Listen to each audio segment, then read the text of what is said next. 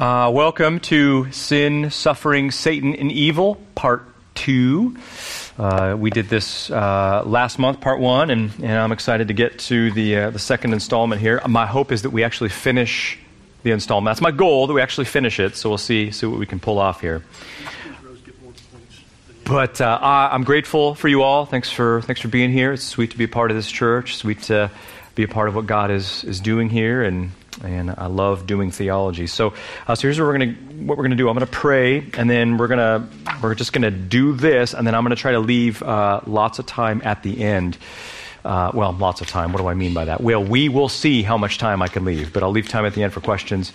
And then I don't have handouts for you. This preparation was a monster that kind of overtook me. So in the future, I want pretty extensive notes to hand out to you. But have your Bibles ready. I'm going to have you actually turn to a few passages soon. Yeah, Jeanette. Are those the ones from last month? No, but here's what I will do. Free of charge, I will make sure that my notes in full are available online afterwards. They already are. From last time. Last time. So this is 30 more pages in addition to that. So I've got more. It's kind of overkill. So. I was just thinking about people that are here. Yeah, so it's kind of a bummer. So I'll do my best to give clear points, but you're right. It would have been ideal to have those. So no, we don't have any more. They'll be online. Yeah. It won't help much for what we're doing tonight, but but it would be something, I suppose. All right, so let me pray, and then we will dive right in, okay? Well, Lord, we come to you as the God who has all power and the God who rules the universe. Oh, Lord, I think of that famous quote, oh, Lord, that there is not 1 square inch of the universe, O Christ, where you do not say, this is mine and I rule it and I am sovereign over it. I think of Sproul's great comment, O Lord, that there is not one rogue molecule in the universe. There's not one single tiny piece of quantum foam that operates independently apart from your sovereign decree. And Lord, we need help. We're just people. And so, Lord, we very much need your help tonight. And so, Lord, I pray that you would open our eyes that we may behold wonderful things from your word. I pray that you would help me to teach/preach with clarity. I pray that you would help us to engage with the text, O Lord. Help us to have hearts that want to know what the text says, not what some philosophical thing says. What does the text say? Help us to submit to what the text says, Lord. That's the most important thing. So thank you for these sweet people. What a joy to have them in my life. Thank you for the precious sheep that they are. And Lord, pray that this would be a great blessing and would bring much glory to you, Christ. And it's in your name we pray. Amen. As I begin, I just want you to know that I really believe in what we're about to do here. And what we're about to do is theology. And the thing about theology, I think I said something like this last time. The thing about theology is that it was never, ever designed to be some sort of abstract, theoretical thing divorced from the issues of real life. Theology, if you're doing it right, is never designed to be that way. Rather, the essence of theology is that it's really designed to do holistic life transformation. That theology is for living. Theology is for life. In fact, my definition of theology is that it is taking the most lofty, exalted thoughts about God and connecting them to the everyday issues in the trenches of life. So we should never sacrifice the depth, but we should work extra hard to make sure that what we do say, the deep things we do say, how that should shape and influence and govern and transform even the most private, secret moments of our lives. That's theology. That's what we want to do here. And tonight our topic is, again, this is part 2, so if you're here last time, then but this is of earth-shattering significance. This is really, really big. And really what this is going to feel like is that we are little, tiny ants at the foot of Mount Everest, just gaping up at the towering majesty that lies before us. I mean, this is really big, really big. And so it's going to require a lot of grace. So what we're going to cover is one of the most sensitive nerves of our existence, namely the existence of sin and suffering and Satan and evil, and in what way God is in control over it, and why he allows it, and why he doesn't prevent all of it, and how that all works, and how it intersects with and harmonizes with his holiness and righteousness and goodness and justice and love, and how that intersects with man's responsibility. So all the really gnarly questions that we have about the sovereignty of God, we want to get to those. And I really believe that what we need to handle a terrifying 21st century is a stunning vision of a glorious God with an unstoppable sovereign purpose in the universe. That's what we really need. In other words, more than ever, we need to see that the world, with all of its blood and guts and sin and horrors, that all of that is under the massive hand of God. We have to come to grips with that. We have to come to grips with the fact that there are no accidents, there are no mistakes, there's no such thing as luck, there's no such thing as coincidences, there's no such thing as karma, there's only God, and he governs everything that comes to pass. So here's where we're going tonight. My general aim, my purpose is to demonstrate, and this is big. My aim tonight is to demonstrate that the deepest, most ultimate explanation for sin and evil in the world is the sovereign love of God. That if you had to come down, okay, what's the ultimate reason why this stuff exists? I believe the answer, when you look at what the Bible has to say, is that it is the sovereign love of God. That's the ultimate explanation for why sin and evil exists in the world. Not just the love of God, not just the sovereignty of God, but the sovereign love of God. And what I mean is that in some mystery that we will probably never fully grasp in this life, we need to come to grips with the fact that God has lovingly designed a plan of salvation that mysteriously includes sin and evil and sinners who need a Savior. I'm not saying that's easy. I'm just saying that's what the Bible indicates. And I'm going to argue that the ultimate reason why that was God's plan was so that ultimately, in the end, Jesus Christ would be put on display for the supremely valuable treasure that he is. That's the end game. That's where all of human history is headed, that God would craft this particular plan that included in some mystery sin and evil and suffering and Satan, that God would craft all of that ultimately so that in the end, we would bask in and behold Christ for the treasure that he is. So think of it like this.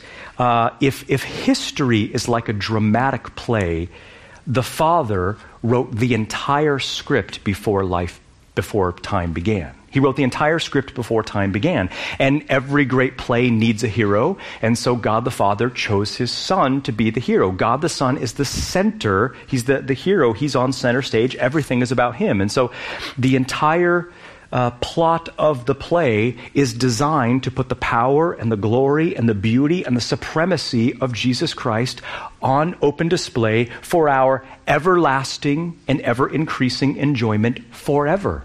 I mean, that's where human history is headed. Regardless of whether you are going to agree with what I'm about to say, we all have to agree that if we're going to take the Bible serious, that's where all of human history is headed, that Christ would be displayed as the supreme treasure of the universe. And so what I'm arguing is that God wrote the script and he included certain elements in the play, like sin and evil and death, that the Father in some mystery, in a way that does not minimize anyone's personal responsibility, in a way that does not make him guilty for anything, that in a way that upholds his perfect holiness, that God wrote certain things into the script that the Son would overcome by his power, and in so doing would put his worth and beauty and supremacy on display. That's what we call a mystery. How does that work? Well, that's tricky. But we'll see if we can unravel some of that. Now again, how that all fits with God's righteousness, we will see. How all that fits with man's responsibility, we will see. That's the tricky part. So that's where we're going. And last time, if you remember, we began by asking a very simple but poignant question. And the question is God in absolute sovereign control over sin and evil? Is he in absolute sovereign control over sin and evil? That's the question that we open with.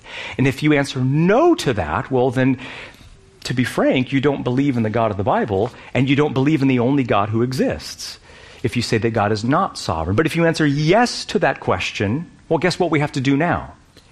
We have to define what sovereignty means, don't we? Okay, if it's true that God is sovereign over all things, including sin and evil, and he is, then we have to define what sovereignty means. And you remember last time I gave you a couple options, different ways that people try to make sense out of this issue. Option number one, people will say, okay, well, sovereignty means that God knew beforehand what was going to happen. God knew that was going to happen. And then he sees it coming, he watches it unfold, and then he turns it for good. That's one option. And in other words, this is mere premonition. This is mere cognitive awareness. God, like a weathercaster weather. Wait, what is that called? Who are those people? Weather forecaster. That's what it is. A forecaster in the sky. He sees the evil coming, and it's like, well, here it comes. Watches it unfold, and then intervenes and turns it for good.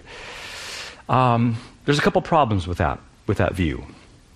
Now, it's true that God does absolutely know everything perfectly from all eternity. That's true.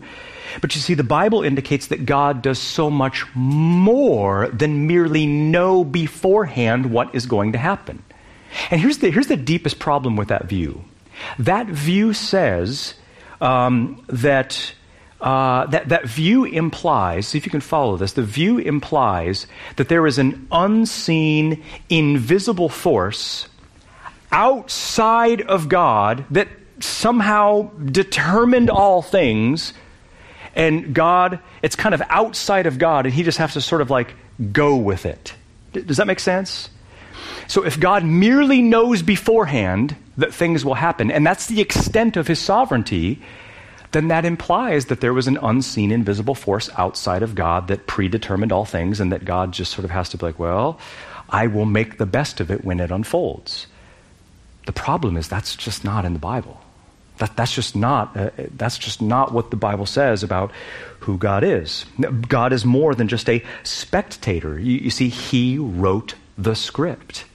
He is the one who predetermined what would come to pass. And we'll see texts that will undeniably say that. So that's the first option.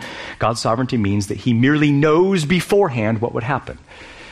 Option number two, another way to identify sovereignty, is to say that God passively allows or lets or permits sin and evil to happen, and which is similar to the first view. It overlaps. But does that make sense? So God's sort of like just a passively allows things to happen and then intervenes, jumps in, turns it for good, and saves the day in the end. Now, let's be clear. We do see God in the Bible intervening in the events of human history, right? He does do that, no question. It's not like God is, distant and just sort of like watching this thing unfold. Well, I predetermine everything and just whatever. I'm not involved in history. No, God is involved intimately in the events of life. But the Bible also makes clear that God does so much more than merely passively allow things to happen. And so what that does is that brings us to a proposed definition of the sovereignty of God. So if you had to pin me down, I don't know why you would, but if you had to, this would be my definition of the sovereignty of God. I believe the sovereignty of God is this. When you look at all of the Bible, I think you're forced to come to this conclusion and define sovereignty in this way. I think it means the sovereignty of God is his infinite, inexhaustible power to accomplish everything he predestined before the foundation of the world. His infinite, inexhaustible power to accomplish everything that he predestined before the foundation of the world. So you hear in the definition, A, that God predestined everything before time began. In other words, he wrote the script of history. He had it all down. It was finished. It was complete. Everything was accounted for. And then Act 1, Scene 1, Genesis 1:1, in the beginning God creates the heavens and the earth, and then history begins, and then everything that unfolds in history is what he himself had predetermined would happen. But the second part of that definition indicates that in real time, in real life, in actual situations, God himself actively accomplishes everything that he himself predetermined. So God is intimately involved as the divine superintendent, governing and guiding all things. Does that make sense? Are you with me? Whether you agree with that or not, that's what I believe the Bible teaches. And where we get this from is texts like Isaiah 46, 9, and 10. I think this is probably the most important text on the sovereignty of God, the comprehensive sovereignty of God. I'll read it for you. Isaiah 46, 9, and 10. God says, remember the former things from long ago, for I am God and there is no other. I am God and there is no one like me. Okay, well, God, what is it about you in particular that makes you so different from everyone and everything? Next verse. I declare the end from the beginning. And things from ancient times, things which have not been done, saying, my purpose shall be established, and I shall accomplish all my good pleasure.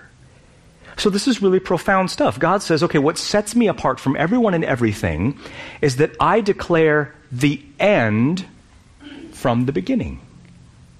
That's really profound. So what does he mean by the end? We talked about this a little bit last time. But when he says, I declare the end from the beginning, what does he mean by the end? To what is he referring? The end of time, right? Everything even up to eternity future. I declare the end from the beginning. I declare it. And when does he declare the end? When did he do that? From the beginning, right? So there's no question that he's saying, look, when there was nothing, I planned it all. I planned it all. But then notice what he says in the second half, and he says, from ancient times, things which have not been done. So it's parallel to what he just said. And this is what he said. He basically quotes himself in eternity past. In eternity past, he basically said, my purpose shall be established, and I shall accomplish all my good pleasure. So the implication is, everything that he planned, he will do. Everything that happens in human history is what he planned in eternity past, and everything that unfolds is what he himself had predetermined would happen. This is amazing stuff. Ephesians 1:11 as another text that you have to go to for, I think this is one of the most important texts in the whole Bible for God's sovereignty, that both has what he planned in eternity past and then his actual real-time governing and guiding of all things in the present. So this is mildly review-ish, so I'm going to go through some of this stuff pretty fast. But Isaiah 46, 9, and 10, Ephesians 1:11, I believe that those confirm that the sovereignty of God is his infinite, inexhaustible power to accomplish everything that he predestined before the foundation of the world. Listen to what Charles Spurgeon says. Everyone likes Spurgeon, don't they? Great beard, that's not the only quality he had, but here's what he said. He said, I believe that every particle of dust that dances in the sunbeam does not move an atom more or less than God wishes. That every particle of spray that dashes against the steamboat has its orbit, as well as the sun in the heavens. That the chaff from the hand of the winnower is steered as the stars in their courses. Do you see what he's doing? Taking the little things of this life and then the big things out there. The creeping of an aphid over the rosebud is as much fixed as the march of the devastating pestilence. The fall of the leaves from a poplar is as fully ordained as the tumbling of an avalanche. So do you hear what he says? Small, little, tiny things, leaves falling from a tree. God ordained those. The tumbling of an avalanche, God ordained that. It's amazing. So now we get to the most important part of the night, which is we need to confirm from the Bible, is this true? Now, I think that Isaiah 46, 9 and 10, and Ephesians 1:11, I think that does the trick, but I think it's going to help us. I know it's going to help us to look at the evidence up close in depth. And I had 10. I'll just give you 9. Actually 8, because I'm going to skip one of the points here. But I want to give you 9 realms over which God is sovereign. This is going to go fast, so you're going to have to really keep up here. But 9 realms over which God is sovereign. And how I'm going to do this is I'm going to do it in funnel-like fashion. I'm going to start with the broadest possible categories, things over which God is sovereign. And then as we go, I'm going to narrow it down to really fine-tune meticulous details of life. And then I'm going to end looking at verses that specifically state God's sovereignty over sin and evil, and how it is that, what is his relationship to those things. Does that make sense? We're going to start really big, and then we're going to go down to, we're going to look at what the Bible actually has to say about his control over sin and evil. Let's do it. What's that? Let's do it. Hey, all right. It's my go-getter. All right, so the first realm over which God is sovereign. God is sovereign over the entirety of the universe. God is sovereign over the entirety of the universe. In other words, the Bible is really, really clear that this whole thing, which scientists think that is 93 billion light years across, the best they can tell, and how many miles is one light year? Does anyone know? 186,000 miles is one light year? Yeah.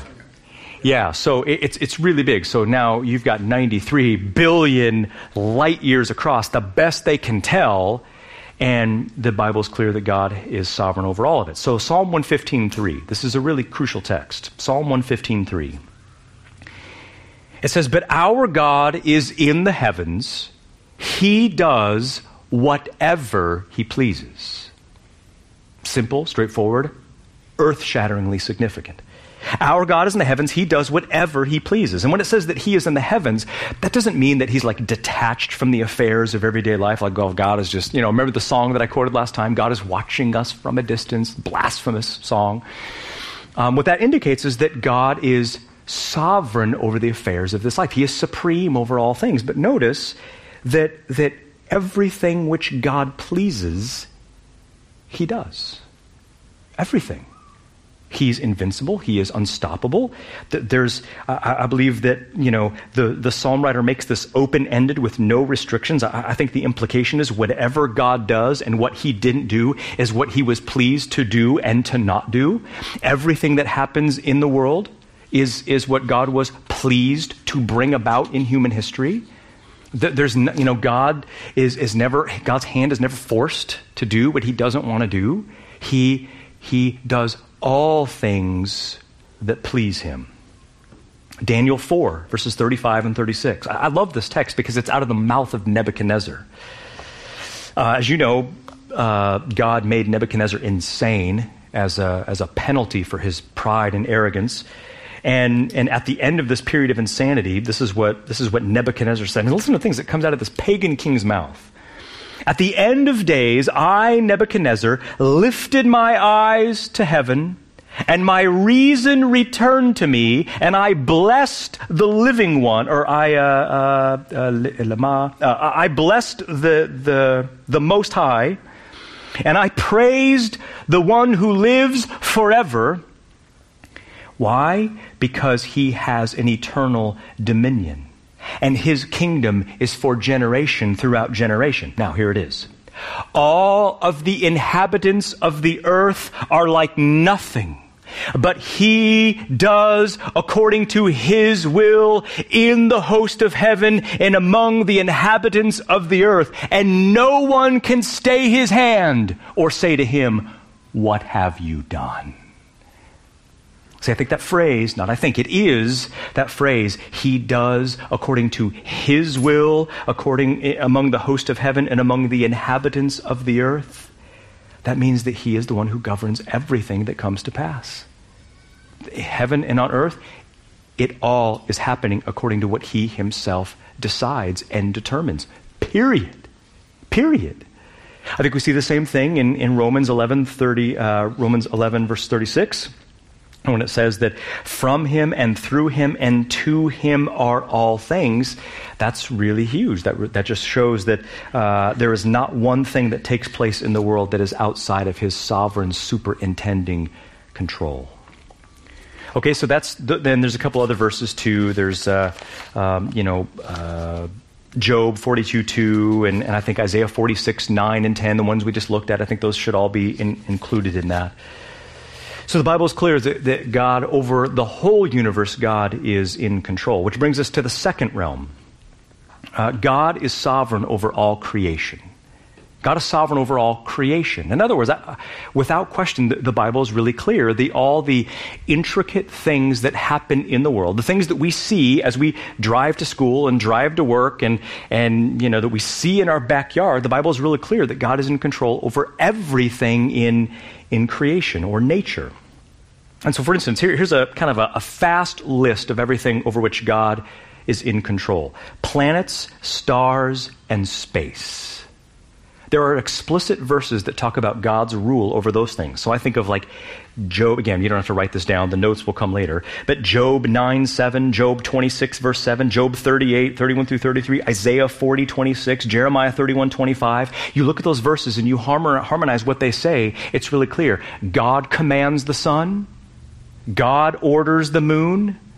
He fixes the days and the seasons. He numbers the stars. He calls them by name. Job makes clear that he is the one who directs the constellations in the sky. It even says that he suspends the planets in space. Now, to be sure, maybe the instrument he uses is gravity or lack thereof, but it says that he is the one who actively does that. There's no such concept of like, well, there's Mother Nature just kind of doing her thing independently of God, and God's just kind of, no.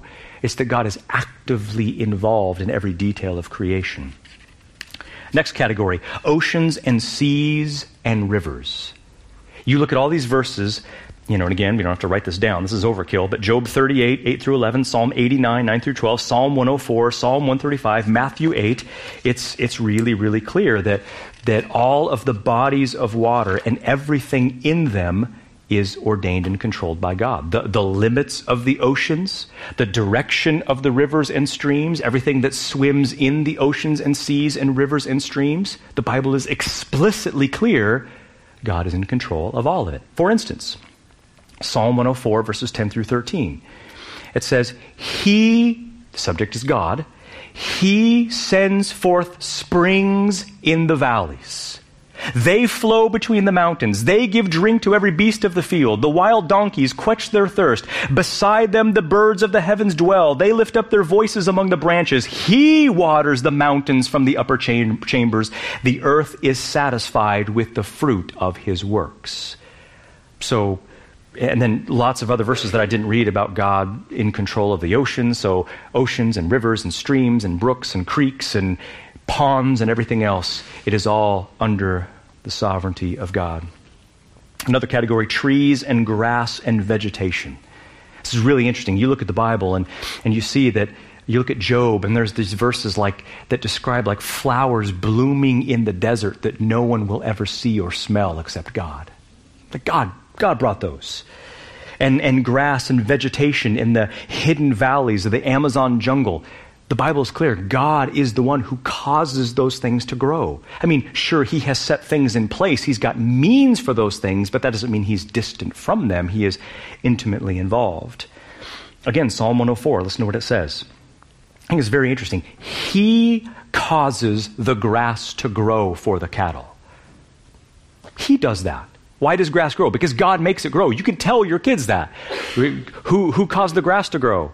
The process of photosynthesis and, or whatever it is. It's like, no, God did that.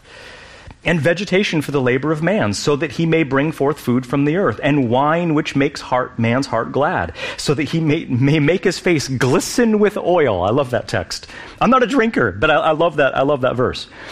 And food which sustains man's heart. The trees of Yahweh drink their fill. The cedars of Lebanon, which he planted, where the birds build their nests and the stork whose home is the fir trees.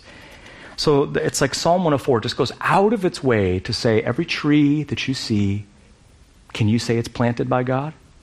Planted by God. The grass that grows out in the field, caused to grow by God. That's what the text explicitly says.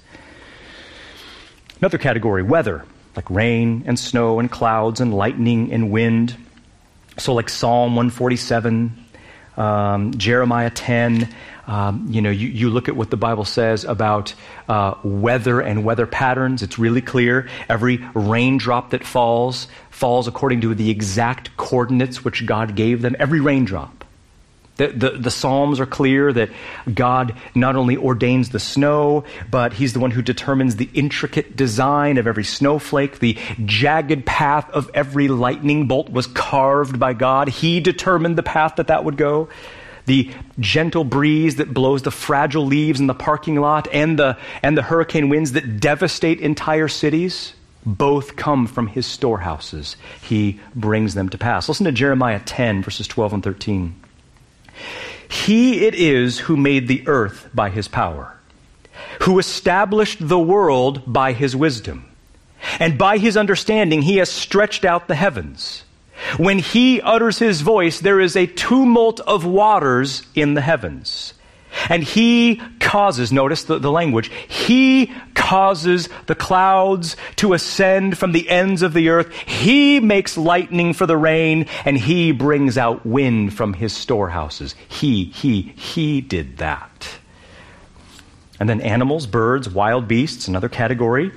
I mean, literally from Genesis to Revelation, we see God's sovereign control over animals. We see in some places God... well, let me ask you, what are the famous passages in the Bible that include animals? Balaam's donkey. Balaam's donkey, good. Jonah, very good. The ark.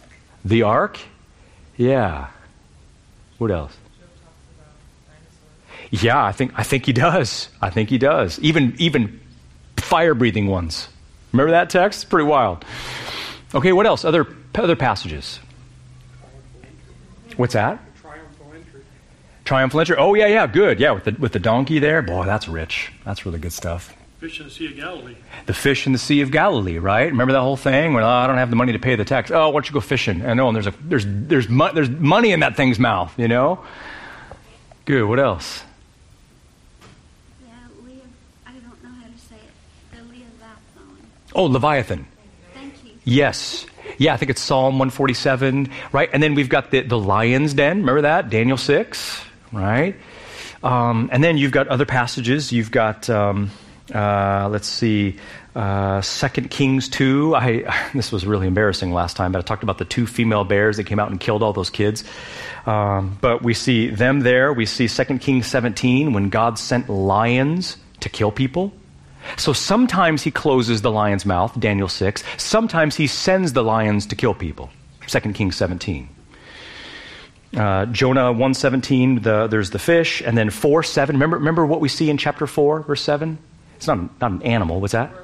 The worm, right? And it said, Yahweh, Vayaman, Yahweh ta'alot, Yahweh appointed a worm. God appointed it. That's what the language says. And it killed the vine. So it's really interesting. And every single one of those texts, without exception that you mentioned, had God's sovereignty over it, right? Because what did Christ say before he sent them to go fetch it? Like he knew that he had determined and said, hey, look, I just want you to know there's going to be a donkey at this exact place. Go get it. Okay. Right? The fish in the sea, sovereignty over animals. The giant fish, it said God appointed the great fish. He did that. What's that? Totally. So I don't know if you can find one passage, and even if you did, it wouldn't discount the dozens of other ones, but almost every passage about animals shows his supremacy and sovereignty over them. Okay, third realm. All right, and these are still going to go pretty fast here. The third realm over which God is sovereign over nations. God is sovereign over nations. And again, I think God's word is really clear. It's not I think, it is. Not only did God supernaturally cause nations to come into existence, and where did that happen? Tower of Babel, right? So nations came into existence as a result of sin, as a consequence of sin. That's really interesting. But he also determines where those nations would live, Acts 17:26. He indicates how long they survive, Acts 17:26. How powerful they are, Job 12:23. If their plans succeed, Psalm 33, verses 10 and 11. And if a nation, the text makes clear in Job that if a nation crumbles to the ground and turns into a bunch of roaming nomads who live in tents, the Bible is unmistakable. God is the one who brought that to pass. So listen to Job 12, 23 through 25. This is Job 12, 23 through 25. He makes the nations great, then destroys them. He enlarges the nations, then leads them away. Listen, this verse astonishes me. He deprives of intelligence the chiefs of the earth's people and makes them wander in a pathless waste. God does that. In other words, when governments collectively become stupid and idiotic and really do terrible things to ruin their country, who ultimately is the one controlling all of that? In some mystery, God is. They grope in the darkness with no light, and he makes them stagger like a drunken man. Psalm 33, 10 and 11. The Lord nullifies the counsel of the nations. He frustrates the plans of the peoples. The counsel of the Lord stands forever. The plans of his heart from generation to generation. So whose will comes to pass? It's his. He brings the silly plans of the rulers and the nations to nothing. Fourth realm. God is sovereign over kings and authorities and governments. God is sovereign, very clear from the Bible. God is sovereign over every king and ruler and tyrant and authority that has ever existed in human history. In fact, they got in not because they inherited it by nepotism or because they were voted in. They did, but ultimately it's because God determined that they would. It's incredible stuff. So you think about if you did and then what are the famous rulers and kings of the Bible? What are some of the ones you know of? David, Solomon, Nebuchadnezzar, Saul, Cyrus. Yeah, that's my fave. That's my fave. Not because he was like a great guy or anything, but because, let me just tell you this is really amazing. He appears in Isaiah chapter 45. Cyrus does. You know what I'm talking about? And what's really astonishing about this, thanks for the segue here.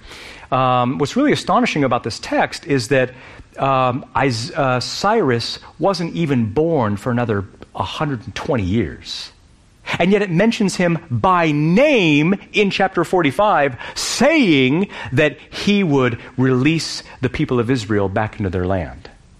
It's incredible. I mean, could you imagine, Cyrus, he rises up to power and he has this great kingdom and he conquers the Babylonians and he rules over the Jewish people, and someone comes up to him and says, King Cyrus, I was reading in the book of Isaiah the other day. He unravels the scroll and you're in it.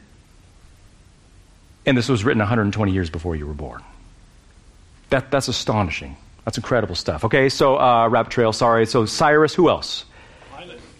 Pilate, Herod, Xerxes, excellent. And then Ahasuerus, the other guy. Yeah, that guy was a dirtball. We'll talk about him. Yeah, so you see, every single one of those kings is ordained by God. So you've got God hardened the heart of Pharaoh. Got that? He sent an evil spirit to torment Saul. It says, Ruach ra'ah me Yahweh, an evil spirit from Yahweh was sent to torment Saul. Whoa. He drove Nebuchadnezzar to madness, and then he restored Nebuchadnezzar's sanity, right? And then every single public policy or decree ever made in history ultimately came about by the sovereign hand of God. And if you don't believe me, Proverbs 21:1. Proverbs 21:1 says, the heart of the king is like channels of water in the hand of Yahweh. He turns it wherever he pleases. that wherever he pleases, that's the exact same language as Psalm 115, verse 3. Daniel 2:21, check this out. He, that is God, changes times and seasons. He, what's that term? He removes kings and he sets up kings. He gives wisdom to the wise and knowledge to those who have intelligence. So God is the one who removes kings, establishes kings. It's incredible stuff. Also, mark on your notes Romans 13, verse 1. Okay, we're still going here. We're gonna plow ahead. I'm going to narrow the funnel just a little bit. Fifth realm over which God is sovereign. God is sovereign, get this now, over individuals and over individual actions. God is sovereign over individuals and individual actions. And this is hard to understand, right? Because we see in the Bible that God ordains the public plans of politicians and also the private thoughts of every individual on the planet in history. Who we'd be, where we'd live, what we'd do, what we would look like. All of that was ordained by God. For instance, Genesis 20, verse 6. Remember that whole episode where Abraham takes Sarah and he tells Abimelech, he says, look, she's my sister, because he was, a total coward and he thought, she was beautiful. And I think she was like in her 90s. So how that worked is interesting. But anyway, so she's this, pretty chick. And he says, well, she's my sister. And so Abimelech feels that he can marry her, right? Well, he's visited in a dream by God. And do you remember what God said to him? You are a dead man. Yeah, and then Abimelech goes, okay, for the record, I didn't touch her. And you know what God said? God essentially said, I know you didn't. And you know why? Because I didn't let you. That's what the text says. That's what Genesis 20, verse 6. I didn't let you touch her. Whoa. Jeroboam. Remember Jeroboam? Solomon fractured the kingdom. His son Jeroboam came into power. And the people of Israel come to him as some kind of leaders, elders, and they say, hey, look, your dad was a good guy and all, but golly, you got to lighten the load on us, man. Your father ruled with an iron fist. Can you lighten the load a little bit? Well, let me think about it. So what did he do? He got his younger friends. He goes, all right, what do you think? What do you think you guys should do with these guys? And they're like, are you kidding me? No, that's going to make you look weak. You need to make it harder on them. So he did. And what happened? Divided the kingdom. Went from a fractured kingdom to a shattered kingdom, right? Here's what it said. But the king did not listen to the people. For this came about as a turning of events from Yahweh in order to establish his word, which Yahweh spoke by the hand of Ahiah, the Shilonite, to Jeroboam, the son of Nebat. So the stupidity of Jeroboam, said, according to the text, this came about as a turning of events from Yahweh. The stupid, immature, macho decision of this little arrogant king came about from God. Psalm 139, verse 16. I think this is huge. Listen very carefully. Your eyes, this is David praying, and again, note that this is in the context of suffering. Your eyes have seen my unformed substance, and in your book there was ordained for me all of my days, when as yet there was one of them. Isn't that interesting? So, metaphorically speaking, God wrote a book of his days. Every single chapter was written beforehand and before any of them happened, and that's what gave David security in the midst of his suffering, is that God had ordained every chapter of his life, including the ones filled with pain. Speaking and listen to what Proverbs says. The plans of the heart belong to a man, but the answer of the tongue is from Yahweh. Or here's this one. This one's even clearer. The heart of a man plans his way, right? You make plans, agreed? The heart of man plans his way, but Yahweh directs his steps. That's very interesting. And then listen to Proverbs 20, verse 24. It says, the steps of a man are from the Lord. But a man, how can he understand his way? Do you see what he's doing there? This is really interesting. So Solomon, I believe, is wrestling with that tension of, and here's the other thing. Let me back up and say, we all know that Proverbs is a book trying to teach us what? Wisdom, right? And wisdom is like nitty-gritty application of truth for everyday life situations. And I think it's really interesting that in a book about nitty-gritty wisdom and making plans and getting counsel and doing what you're supposed to do to succeed in life, I think it's really interesting that dozens of times in Proverbs, Solomon talks about the sovereignty of God. And here I think he's wrestling with the reality of like, look, the steps of a man are from the Lord. As in, God is the one who determines where we live and who we'd be and what we do and what our lives would become. All of that is determined by God. And then he says, how can a man understand his way? Do you see what he's doing? The most brilliant man in history is expressing the wonder of trying to reconcile sovereignty with human responsibility. I think it's very interesting. Okay, so that's individual situations in life. We're getting near the end here. We're in realm 6. We've got 9 realms total, and these are still going to go pretty fast. Realm number 6, of which God is sovereign. God is sovereign over the minutia of life. God is sovereign over the minutia, the little things of life. I don't know, how many of you have read A.W. Tozer's book, Knowledge of the Holy? Anyone ever read that book? There's actually so much good stuff in that book. I remember that was the first Christian book. I got saved at 19 or 20, whatever it was. And I had never read a Christian book ever in my life, let alone the Bible. And I remember this book was given to me, and it changed my life. It just had this powerful, profound view of who God is. Years later, I read it again, and I read his chapter on sovereignty, and I didn't like it. I liked everything else about the book, but this one thing, and he's got this analogy of like, God's sovereignty is like a cruise ship. God determines the destination of the ship, but people on board are free, and God doesn't really have much to do with what they do. They can drink what they want and do what they want and play what they want and say what they want, and God's not really in the details. God's just over the destination. Well, that sounds good and all, but there are 2 problems with that. There are two problems with the view that says, okay, God ordained the big picture events of history, but the little things, that's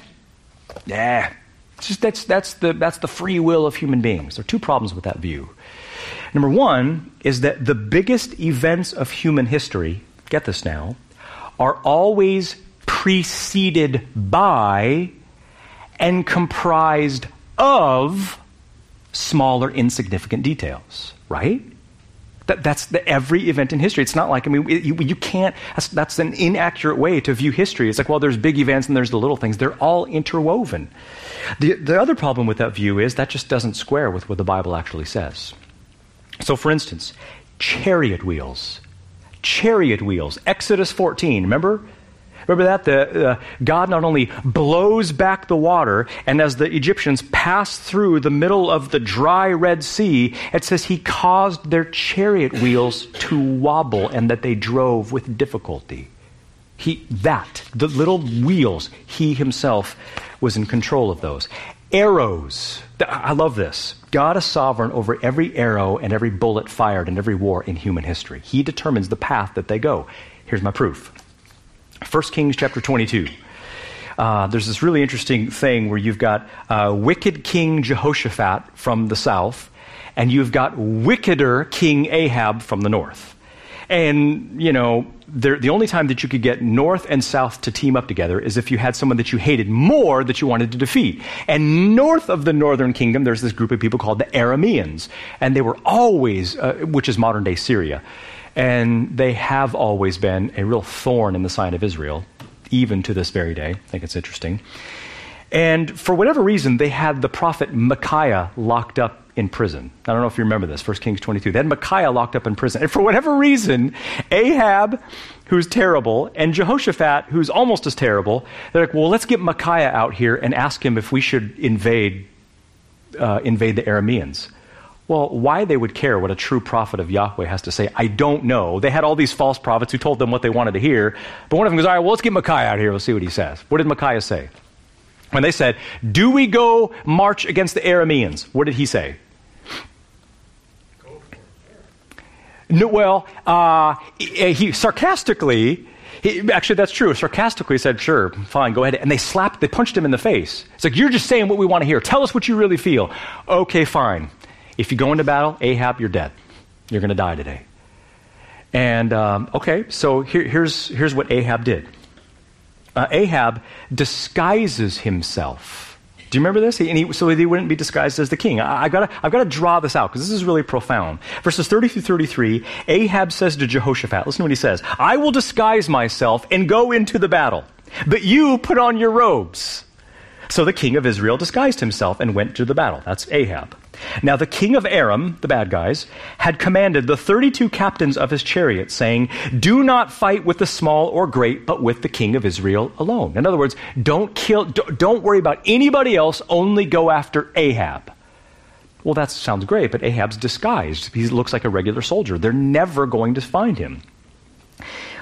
So when the captains of the chariots saw Jehoshaphat, they said, surely it is the king of Israel. Then they turn aside to fight against him. So they go after Jehoshaphat. And then it says, I love this, Jehoshaphat cried out like a little girl. He was just like scared, screamed, look, I'm not Ahab. I don't know what he said. And when the captains of the chariots saw that it was not the king of Israel, they turned back from pursuing him. The plan worked. Ahab got away. He's under disguise. No one knows where he is. No one knows who he is. He's got his mask on, his helmet on, whatever. So Ahab's totally safe. Micaiah made a wrong prophecy. He'll be discounted as a false prophet. It's easy. Until you get to verse 34. And I love this. There's certain words in the Bible that are really funny to me, like random. So listen to this.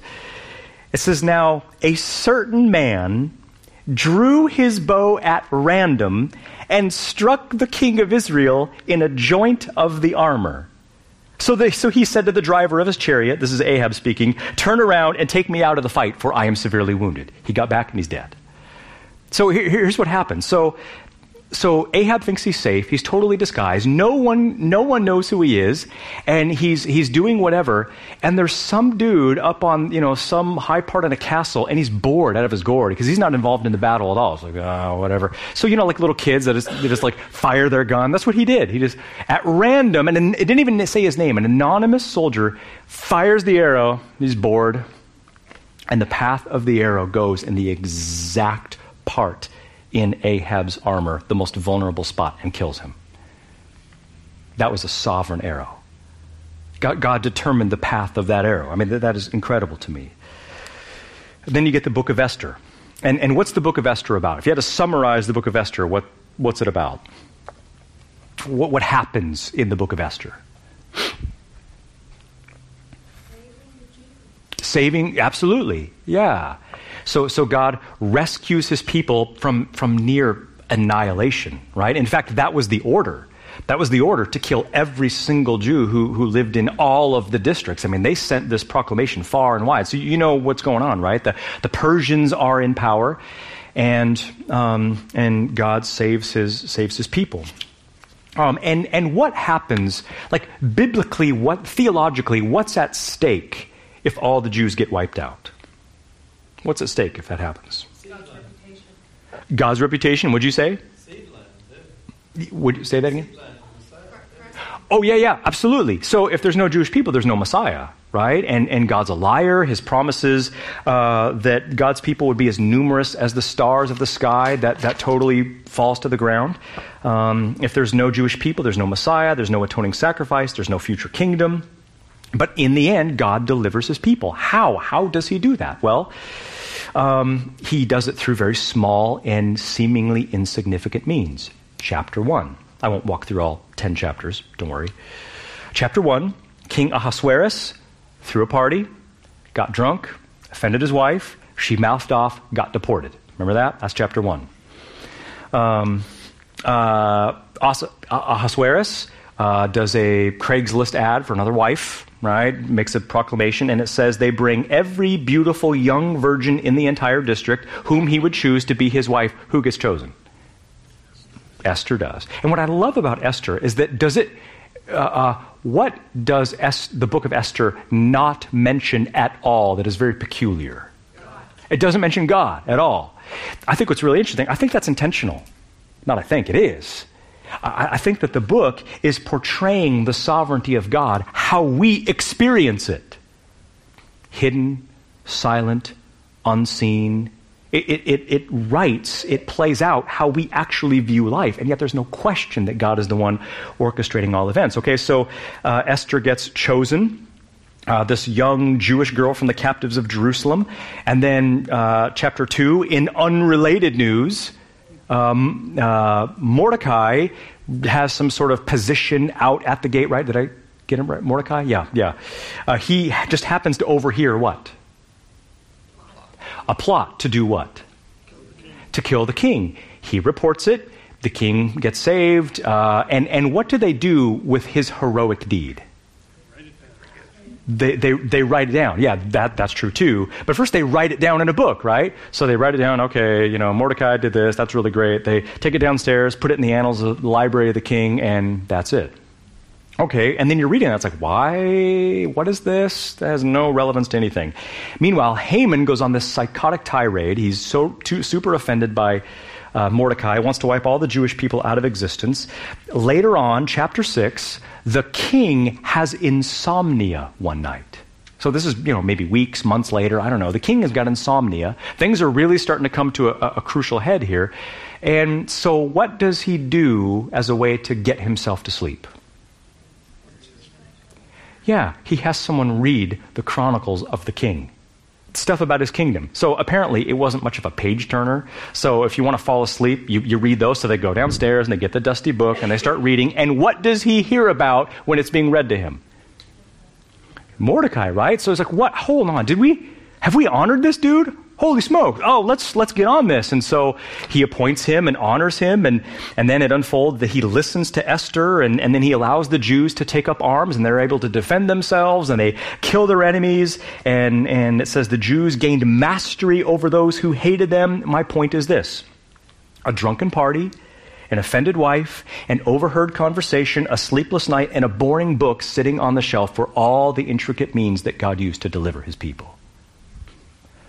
So there was the big event, but it was comprised of all these little tiny things that just don't really seem that significant on the surface.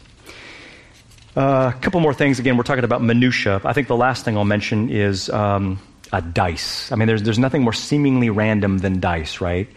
And lots in the Old Testament. When they would cast lots, that's the Old Testament equivalent to dice. Proverbs 16:33 says this: "The lot is cast into the lap, but its every decision is from the Lord." So, based on that text, who determines every roll of dice in Las Vegas? God does. It's not random. He determines the roll of the dice. He does that. That's him. It's unbelievable. All right, seventh realm. I know this is wearying and exhausting, but I hope this is helpful to get this a fire hydrant view of the sovereignty of God. Seventh realm, over which God is sovereign. We're making great time. God is sovereign over sickness and suffering. God is sovereign over sickness and suffering. And to be sure, it sounds strange and uncomfortable to say that God wills and ordains sickness and suffering. That sounds strange. We don't want to say that. But that's exactly what the Bible says. It's exactly what the Bible says. And, the funny thing about this is that, this doesn't lessen, the emotional impact of it, and it's not intended to. We still grieve and weep and feel the fear, and yet the Scriptures want us to know that God is sovereign over all health and pain and suffering. For instance, Exodus chapter 4. What's the context of Exodus chapter 4? What's happening in those early chapters of Exodus? I'll be more specific. What is God telling Moses to do? What's the mission he has for him? Set my people free. Yeah, go back to Egypt, set the people free, right? How does Moses feel about the mission? Yeah. James went like, he's not super excited about this. Why? Because, well, golly, the Egyptians are the world power, and the Pharaoh is the most, powerful man in history. I'm just going to waltz in there and say, oh, by the way, the people who hold your entire economy together, yeah, they're coming with me. So we're done here. I mean, it's just like that's a suicide mission.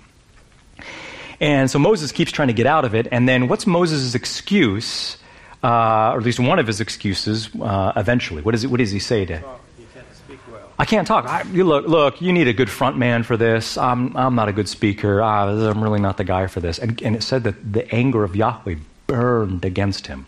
Here's what God said. Who made man's mouth? Or who makes him mute or deaf or seeing or blind? Is it not I, the Lord? Isn't that interesting? You have vision tonight because that's what God wanted for you. And if you didn't, it's because that was what God wanted for you also. Mute, deaf, seeing, or blind, God is the one. Over all sickness, over all disability, God is the one who determines all of that for every human being. Deuteronomy 32:39. See now that I am He, and there is no God besides me. Listen carefully. I put to death, and I make alive. I wound, and I heal. And there is no one who can deliver from my hand. So life and death and sickness and health are God's gifts to give. He determines. He determines if we are sick and if we are well. He determines if we die or if we stay alive or if we come back to life. That is all under His control. That's a general statement. He's saying that all of that is determined by Him. 1 Samuel verses 5 and 6.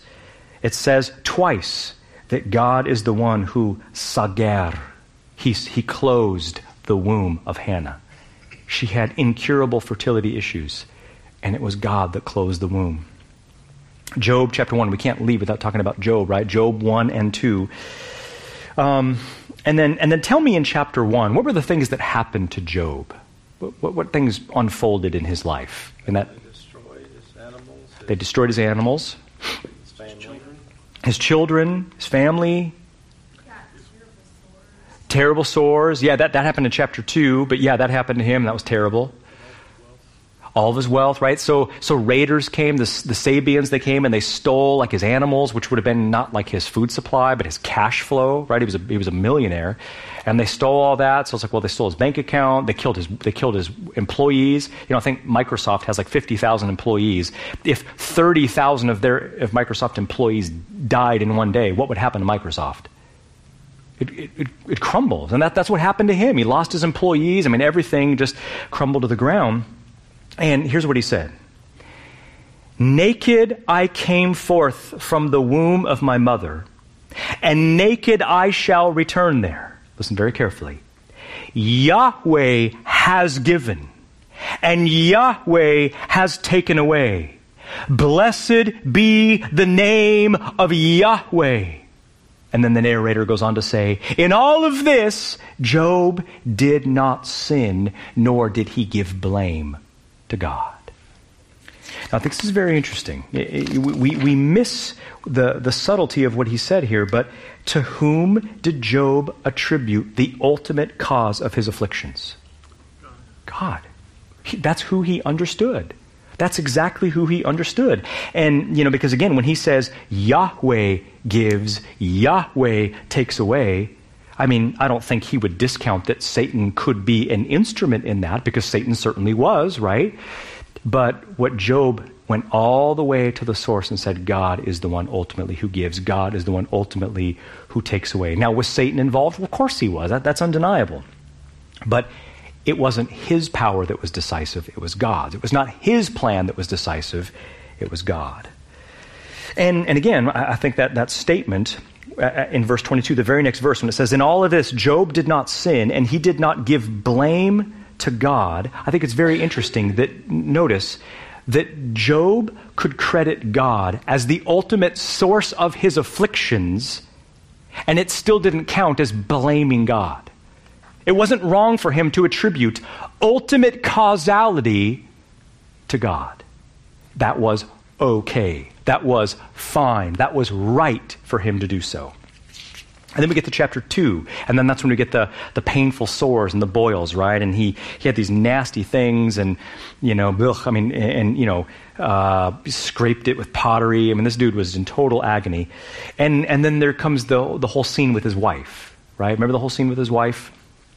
And she comes to him and she said, "Do you still hold fast to your integrity?" And what did she tell him to do? What was her advice to him? Curse God and die.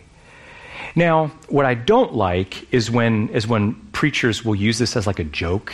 Like, well, guys, you don't want Job's wife. Make sure you don't marry her. It's like, it kind of almost makes me angry because she lost everything too.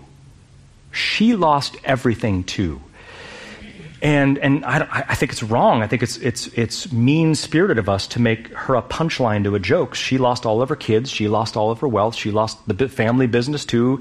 She lost everything. She was equally heartbroken and crushed as he was. But notice this. When she told Job to curse God, who was it that she was ultimately crediting as the source of their afflictions? God. That's what's bound up in the statement. And here's what's interesting. Some people will say, and then I think Job's response to her is really intriguing. Remember what he says? He says, "You speak as one of the foolish women speaks. Shall we indeed accept good from God? And shall we not accept hara, evil?" Because that's the word he uses. And it says, in all of this, Job did not sin with his lips. So here's what's interesting. When he tells her, "You speak as one of the foolish women speaks," do you know what I think he's saying? I think he's saying, "Look, dear, only foolish women speak this way, and you don't normally speak this way. You don't normally say things that are so silly. That's not right." And so he's not insulting her, it's just the opposite. He recognizes that this was a rare exception for her, that she said something foolish when normally she's a very wise woman. And then he follows up with that and he says, "Shall we indeed accept good from God, and shall we not accept evil?" You see, I think what he's correcting in her is that, here's where she went wrong. She went wrong not that the pain comes ultimately from God. She was right. She was right. God was the source. Where she went wrong, listen very carefully, where she went wrong is in assuming that God had no right to bring pain and affliction where someone didn't do something directly to deserve it. That's where she went wrong. She went wrong in thinking, well, look, my husband didn't do immediately anything deserving of this to happen to him. God brings those things, to be sure, but he didn't do anything directly to cause it. And she's like, that's not okay. And Job says, you know what, I'm just going to stop you right there. I'm going to stop you right there. Shall we indeed accept good from God, and shall we not accept hara, evil? And, some people will say, well, that word for evil, that has non-moral sense. That term means calamity. It means hardship. It means, various ways to translate it. It doesn't have to translate evil. It's not a moral thing. That's just not true. Because that word ra is used in the book of Job dozens and dozens of times, and every single time it refers to morality.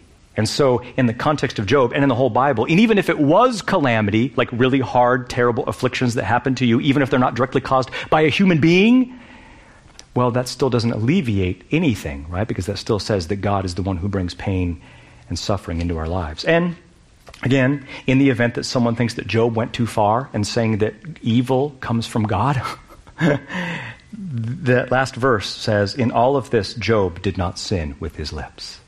It was just fine for Job to say what he said. I think it's very interesting. 2 Samuel 12:15, heartbreaking text. David, what happened in 2 Samuel 11? Do you remember? It was quite a heartbreaking controversy. Remember what happened? David did what? Adultery. Yeah, and then so got the girl pregnant, right? And then it's like, I got to get my way out of this. So then he has the husband killed. Well, she gets pregnant, and here's what chapter 12, verse 15 says. Yahweh struck the child who the wife of Uriah bore to David, and he became sick.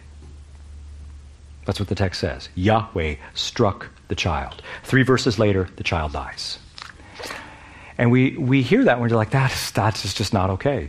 Why would God do this? Why would God ever bring deliberate harm to a baby whose only fault in the matter was being the result of David's lust? And yet the text says, Yahweh struck the child. And the answer to that is not easy to hear or to say. But the issue is, the conclusion I think that we're forced to come is that there must have been something more important at stake even than that baby's life. There was something more important at stake even than that baby's life. And I think what that was that it had to have been the glory of God through David's repentance. I don't make the rules, I just report the facts. So God being displayed as the supreme treasure of David's life is the issue that had priority even over the life of this infant. And yet, thankfully, even if it wasn't there, we would still live with it and be able to harmonize it and still trust God's goodness in all of this. But I think it's interesting that verse 23, remember when the child dies and David gets up from, shaves and combs his hair and finally eats and puts on clothes and they're like, okay, the child died, now you're okay. And do you remember what his response was? What was his response when he said, why are you fine now that the child is dead? When before you were in mourning, what did he say? Nothing they could do. Why should I fast? Why should I fast? The child is dead. I will go to him. He can't come back to me. That's right. I will go to him, but he will not come to me. So cryptic though the statement is, I think the implication is that David had the assurance that the baby was alive and that David would see him again. John 9, there's the man blind from birth, right? Remember what happened? The disciples thought that sin had caused it, and yet Christ makes clear, no, this happened so that the works of God should be manifest in him. So God designed that this man would be born blind so that the glory of God would be displayed in his life. And again, that doesn't always mean that the sick get well or the disease gets healed, because sometimes the glory of God is displayed even through the patient endurance of the one who suffers. Okay, 8th realm, Satan and demons. God is sovereign over Satan and demons. And with your permission, I'm going to skip this. Not because there's not material, but because there's too much material. And believe it or not, I have 120 pages of notes on the sovereignty of God over Satan and demons. And so if you're okay with it, I'll just do that at another time and I'll overwhelm you then. Okay, how does that sound? So, because I want to get to these verses on evil. Okay, why don't we do this? Any questions so far? I have unloaded on you. It was very cruel of me to unload on you so heavily. What do you have for me so far?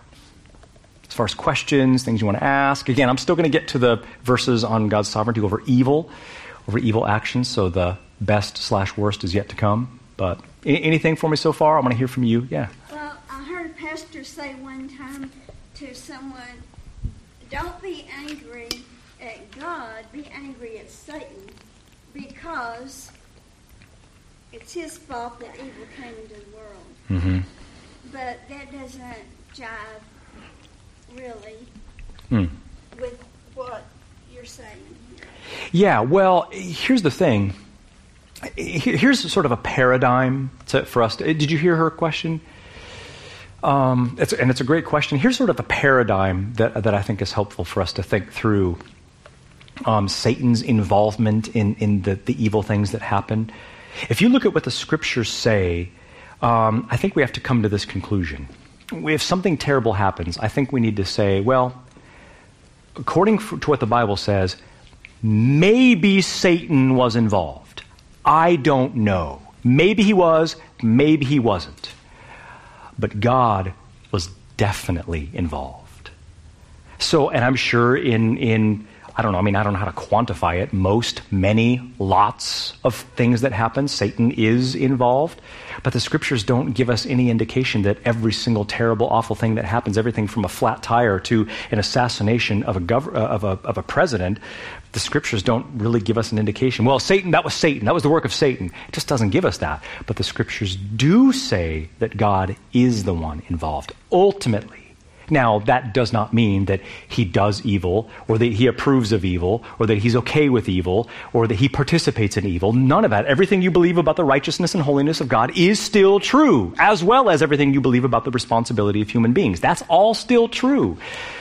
It's just that in the grand scheme of things, we have to see that God is the one ultimately orchestrating all things. So I think that's not great advice. I don't think that's super helpful. I think that there is, an appropriate anger directed at who? I'm not entirely sure. I think there is an appropriate anger and grief and sadness that we can and should feel when we see the effects of the fall. And I think that should translate into great longing for the Messiah to come and make things right. And a great reassurance and clinging to God that he will make all things be the way they ought to be. So probably not great advice, but I get people are just reaching for something. Yeah, please. Talk about God's sovereignty over the original fall of Satan. Yeah. And the demons. Oh, talk about that? Yes. Oh. Now, I know you didn't want to do that, but I mean, that's the ultimate thing you got to get back to, because we have him living in perfection, and when he sinned, talk about the sovereignty of God on that. Yeah, I think, I think there's no one text, Tommy, that's like a slam dunk, like, well, here's what happened, and here's all the scientific, theological intricacies of what went into that. But I think that there are enough texts across the vista of Revelation to be able to say that in some mystery that we'll probably never be able to get to the bottom of in this life, that God even ordained, and again, in some mystery that doesn't alleviate any responsibility of the evil one, because he's going to be punished. Revelation 20, verse 10 says so. Lake of fire, it's coming. Can't avoid that. That God ordained even the fall of Satan. How does that work? How does that square with everything we know to be true? Well, I don't know. I mean, it's a mystery. We have to at least be willing to state what the mystery is.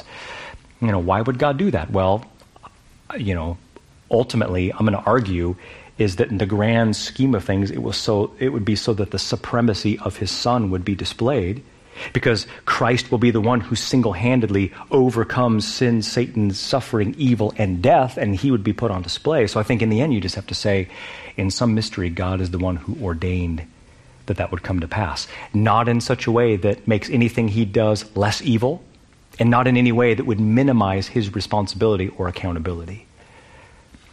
So it's not easy, and that's mysterious, but I think that's the conclusion at which you have to come.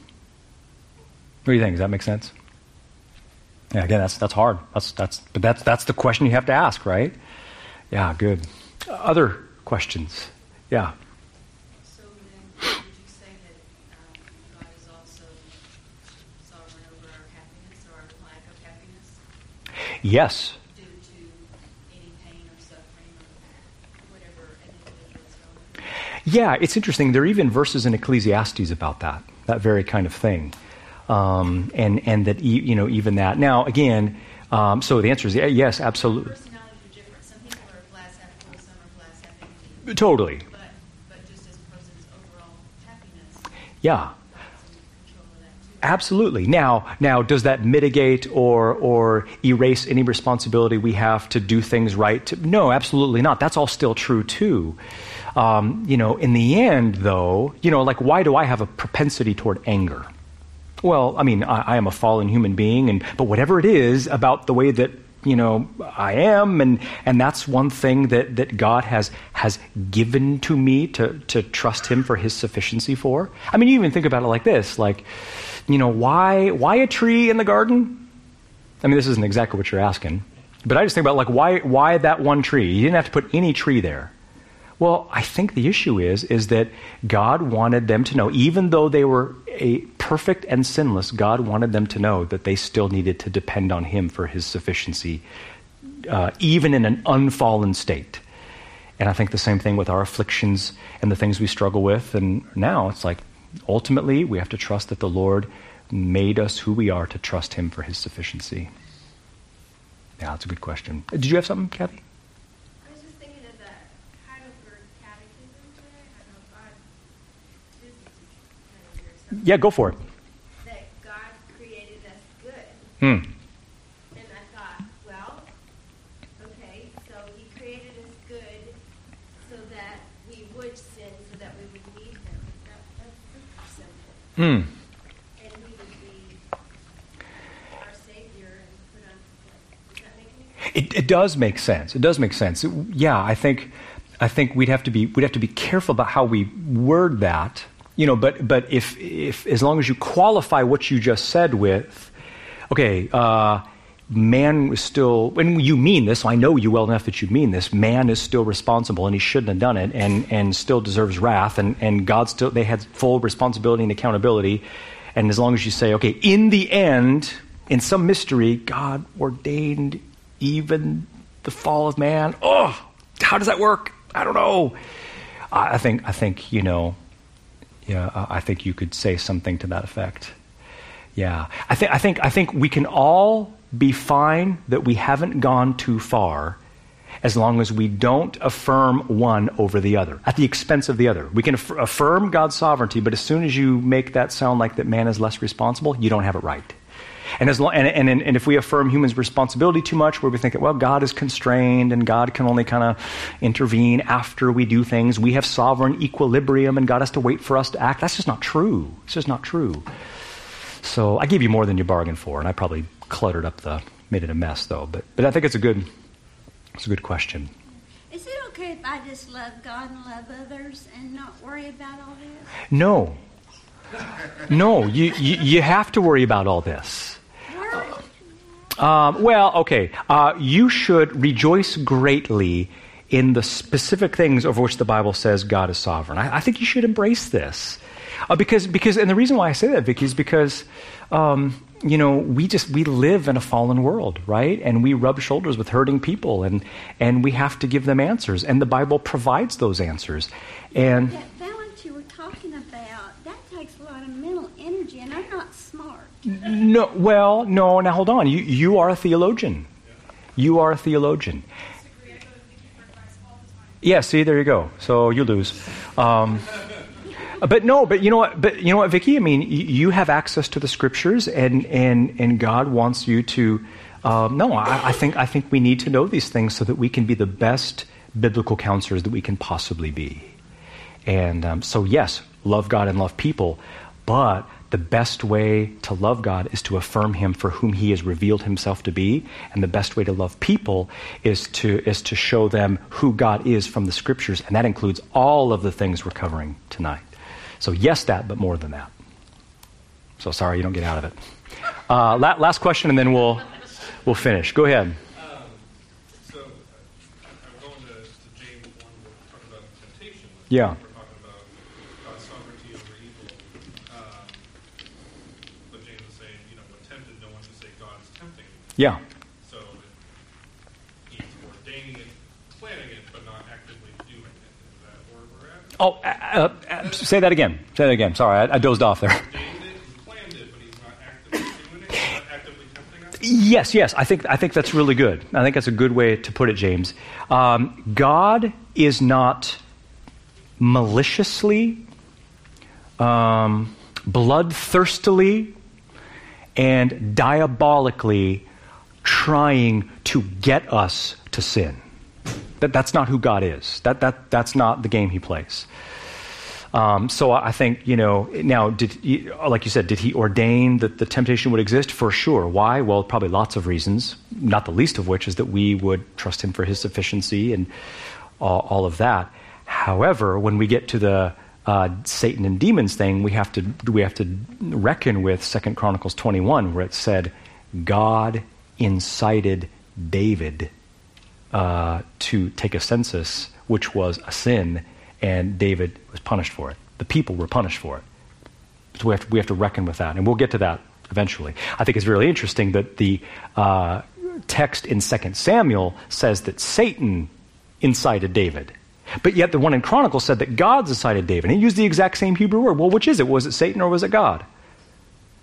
Well, yeah. So we'll yes, both. In what sense? We will see when we do that seminar. But yes, you are absolutely right, James. 100% right.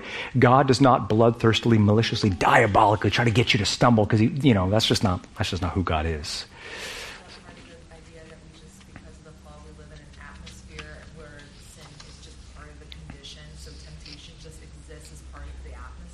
That is true too. Absolutely. Like just in our day-to-day, like everyday movement, is that? I mean, that's kind of how I came to understand it. Is that like temptation is just going to be part of our daily atmosphere as absolutely walking in a fallen world. Absolutely, that is 100% true. 100% true. So it's not like you said, it's not like God in every. There are going to be those ordained times where you're facing something that God is like bringing to you. Mm-hmm. But probably a large portion of the temptations or evil we encounter are just part of the sinful atmosphere that God isn't holding back. Also just our sin nature. Totally, yeah. And here's the beautiful thing about what we're talking about tonight is that everything you just said is 100% true. It's 100% true. And the other thing that's 100% true is that even those moments of temptation are governed and guided by the Lord himself. That's it's like, well, so God is tempting me? No, because James read the text. That's not what God does. How does this work? Well, that's the mystery of it all. We tiptoe on the cliff of mystery. And that's where we have to go. We have to affirm those kinds of things in their entirety, and because that's 100% true. Yeah. God's sovereignty is basically this well-oiled machine, and it's doing its thing. We don't completely understand how it organizes itself, but it's just functioning at that level, right, like every day. Precisely. I would, yeah, absolutely, 100%. So even though it's not, like you're saying, he's not necessarily laying that temptation individually every single time, because his sovereignty is always working and always, I guess, propelling itself, even though he's not directly tempting us, his sovereignty is ruling. Very well said. Absolutely. Very well said. And I think we have to come to grips with other texts. We don't have time to get into it here, but, where, like God sent the evil spirit to Saul. Whoa, hold on, what? God sent a lying spirit in the mouth of the prophets. Okay, what? What's going on here? Other things where he incited David. What is happening? But we have to affirm what you just said in its entirety. That's where we have to go. So that's well said. Well said. She said something well said. Mm-hmm. So could you repeat it so I can write it down? No, but she can. Well, I don't hear her very well. So go ahead. Say it again. And I'll repeat it if you can't. Okay. On the spot here. It better be good. In the moment. No, I was just saying, I think when it comes to the idea of God's sovereignty when it comes to temptation or evil that we encounter in our day-to-day lives, is that the way I feel like that was being said is God's sovereignty is like the well-oiled machine. It's always propelling. It's always at work. And so even though Yes. it's governing all of these things in our lives, Yes. it's not like it's this vindictive, pinpointing presence. Very good. It's just like overall, God knows the end result of time coming, Mhm. eternity future, and how the whole game plan comes out. Mhm. And so essentially, I see this machine that is propelled to one purpose, which is God's sovereignty. Yeah. And so all of these things that are working in our individual lives, there's going to be those moments where I think, like from what you were saying, Jared, and what the scripture says, is that there are going to be those appointed times where we're facing demon oppression, angels, God's putting something in that moment of opportunity, but most of what we're going to encounter is just the result of a sinful atmosphere and God's sovereignty over that sinful atmosphere. Yeah, because both things are at work, and we see this in 2 Corinthians 12. where Paul says, that a messenger of Satan was given to me to torment me. Well, there's a few people at work there. A messenger of Satan, there's one, was given to me. By who? By God. God is the one who ultimately brought the messenger of Satan to torment him. The messenger of Satan did the tormenting. God's purpose was to do what in Paul's life? To keep him from exalting himself. So I think 2 Corinthians 12 is a perfect case in point of, when it comes to that kind of thing, it's like, it's exactly what you described. I mean, that's part of a fallen world, and here's Satan doing his thing, and yet over and above that is God with his own sovereign purpose, which leads me perfectly to the next section, which is God is sovereign over sin and evil, over all sin and evil. And time is running out in a real hurry, but this is good. I can only do so much here, but here are verses that describe God's sovereignty over sin and evil. We'll just maybe pick 2 or 3, and we'll have to call it quits there. Genesis 50, I think, is one of the most helpful texts in the entire Bible to help us understand God's role in sin and evil. Genesis 50 is a culmination of a long series of events that happened over years and years and years, right? Namely with Joseph. Okay, and what happened to Joseph? His brothers did what? Sold him into slavery, right? They hated his guts. They, all right, let's kill this guy. No, hey, look, slave traders, let's sell him into slavery. Good call, let's do that. Faked his death. They sold him into slavery. They take him down to Egypt. And, Joseph's time in Egypt was anything but smooth, right? He gets falsely accused, gets thrown in prison. He accurately predicts, describes a dream, and the baker says, you know what, man, thanks so much for this. I'll make sure to get you out. Forgets about him. He rotted in prison for how long after that? 2 years. Rotted in prison for 2 years. I doubt prisons were super snazzy in Egypt, ancient Egypt. I'm sure this wasn't great. So all this stuff happens, and then at the end of this whole thing, Joseph reveals himself to his brothers. Here's what he said. You meant evil against me. God meant it for good, to bring about the present result and to preserve many people alive. So notice his wording. You meant evil against me. God meant it for good. So this is really profound stuff. So he says, you meant evil against me, meaning you did this, you were wrong, you were guilty, you sinned, you should not have done this. This was not okay, right? But then he says, God meant it for good. So that word meant, you meant, God meant, same exact word in the Hebrew, okay? And when it says God meant it, what's the it? What's the fancy word? Antecedent. What's the thing it's referring back to? You meant evil against me, ra'ah. God meant it for good. What's the it? The brother's action. The evil. The evil. In the text, yes, that, but specifically the word is the evil. Because the it is feminine, referring back to the word ra'ah, which is also feminine. You meant evil against me, God meant it for good. That word meant in Hebrew is chashav. It means to plan. It means to intend. It means to invent. They invented evil to get rid of their brother. God invented it to do the exact opposite thing. It's incredible. See, what makes this verse so special is because in 1, 2,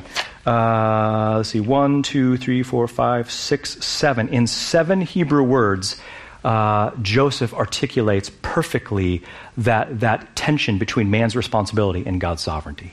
And he says that in the exact same action, you meant this and you legitimately, deliberately did this, but behind the scenes, God was the one governing the entire thing. God invented the entire thing. To do what? To bring about many people alive. You think about the ripple effects of this event, right? So to preserve many people alive. Who were the people he was talking about? The nation of Israel, which were about how many people at that point? About 70 people, right? What did you say? No, well, but you know what? We got wives and kids. Yeah, right, exactly. Big clan. And you think about to preserve many people alive. What's going on here? Because 400 years later, they were going to multiply into this vast nation.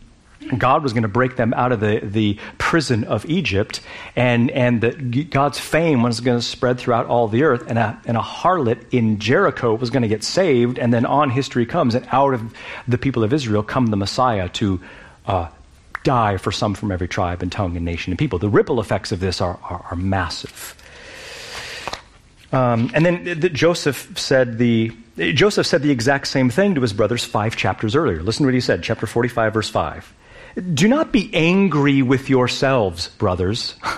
That's incredible. Do not be angry with yourselves because you sold me into slavery. Don't beat yourself up.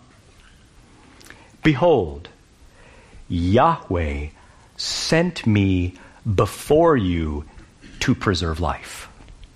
That's what the text says. Ki lemyacha shalachani Elohim lefanekem. God sent me before you. That's just not true, Joseph. God did not send you to Egypt before to preserve people alive. Your brothers did that when they sold you into slavery. The slave traders brought you here. You got it wrong. No, Joseph is looking at it theologically. Theologically, he knows that behind their evil intentions, God was pulling the strings and orchestrating the entire event. And lest we think that Joseph made a slip of the tongue, listen to what Psalm 105 says about this same exact event. Psalm 105, verses 16 and 17. God is the subject of the verb. And he, God, called for a famine upon the land. God broke the whole staff of bread. He sent a man before them, Joseph, who was sold as a slave. Who brought the famine? God did. Who sent Joseph to Egypt? God. That's what the text says. Were his brothers guilty? You meant evil against me. They sure were. But God was behind the scenes. Job 42:11, you can mark that down. The hardening of Pharaoh, we don't have time for it. But if only we did, that would be awesome. Psalm 105, check this out. This is really going to bake your noodle here. Psalm 105 is describing it's recounting in poetic form the episode with Israel, like centuries of Israel's life. And it's describing their time in Egypt. And listen to what it says. So the Psalm 105 really wants to emphasize God's control over the history of Israel. Listen to the subject of the verbs.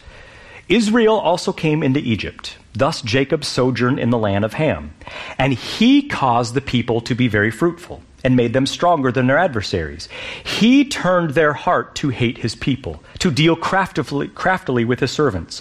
He sent Moses and Aaron that he had chosen. They performed his wondrous acts. He sent darkness and made it dark. He turned the waters into blood. He gave them hail for rain. He struck down their vines. He spoke and locusts came. He struck down the firstborn in the land. He brought them out with silver and gold. He spread a cloud for a covering. He brought quail. He opened the rock. He brought forth the people with joy, and his chosen ones with a joyful shout. Notice verse 25. He turned their heart to hate his people. Pick your favorite word. Made, caused, produced hatred in the people of Israel.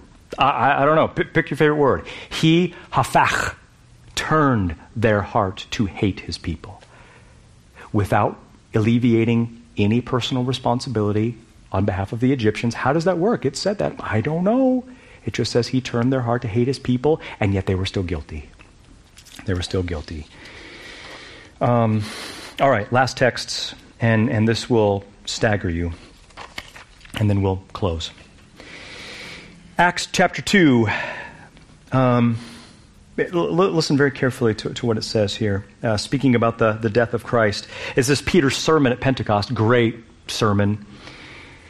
Israelite men, this is Acts 2, verses 22 and 23. Israelite men, hear these words. Jesus the Nazarene, a man having been attested from God to you with powers and with wonders and with signs which God did through him in your midst, even as you know, this one you killed. Hold on. Let me see. I'm doing my translation on the fly here. This one you killed. This one was delivered over by the predetermined plan and foreknowledge of God. You put to death through the hand of sinful men. Kind of botched my translation there, so sorry about that. So he's talking about Christ. This one was delivered over by the predetermined plan and foreknowledge of God. You put to death through the hand of lawless men. He does the Genesis 50 thing. He says Christ was delivered over by the predetermined plan and foreknowledge of God. God is the one who delivered him. At the same time, you put him to death through the hands of lawless men. He upholds both. He upholds both. God was the one who ordained the death of his Son. Here's another one. This one's even clearer. Acts chapter 4, 27 and 28. Acts 4, 27, 28. They're praying, and they say, "For truly there were gathered in this city against your holy servant Jesus, whom you anointed." And here are the people that were gathered against him. Herod and Pontius Pilate, with the Gentiles and with the peoples of Israel, to do whatever your hand and your purpose predestined to occur. That's incredible. They did whatever your hand and your purpose predestined to occur. So, was Herod guilty for his crimes? His mockery, corruption of justice, mocking of the king? Yes. Was Pontius Pilate guilty for what he did? What's that? Wash his hand. He's good, right? Yeah. No, coward, right? A corruption of justice. He did the wrong thing. What about the Gentiles, i.e. the Roman soldiers? Were they guilty? Were they complicit? Absolutely. What about the people of Israel? Red-handed. They did whatever your hand and your purpose predestined to occur. The most evil crime in history, the most wicked, unspeakable thing in history happened according to the predestined plan of God. So I think in the end, when you look at the big picture, especially texts like John 17, I think we have to come to grips with the fact that the Father crafted a plan with his Son at the center, and he wove certain things into his plan, namely even sin and evil, in such a way so that the Son would overcome sin and evil by his power, not only by dying for sinners, but also by reversing the effects of sin on the planet when he comes in his kingdom, and in so doing would put his supremacy on display for everyone to see. Let's put it this way. If you want to show off the brute power of a bodybuilder, what would you have him do? If there was this really super strong bodybuilder and you wanted to really see how strong he was, what would you give him to do if he were standing here? Lift weights. That's exactly right. You'd have him lift weights. All right, well, let's find the heaviest thing. All right, so if we want to show off his brute power, we have him lift a bunch of weights. If we want to show the supremacy of the Son, you orchestrate a plan that even in some mystery includes sin and evil, and you watch him overcome it by his power. And for all eternity, we will be enjoying his supremacy forever and ever. That's it. That's it. I don't think we solved any problems here, but we articulated some problems. I want to be fair to the time, and so I will be standing literally right here if you want to come ask me questions. But I would open it more, but I fear that that would be unfair to you to make you stay. So if you have to go ahead and go. But if you want to ask questions, I'll be right here. Be glad to take them. Okay? Thank you so much for being here. It's a real pleasure to be part of this church. All right, thanks. Thanks for being here. We'll see you next month.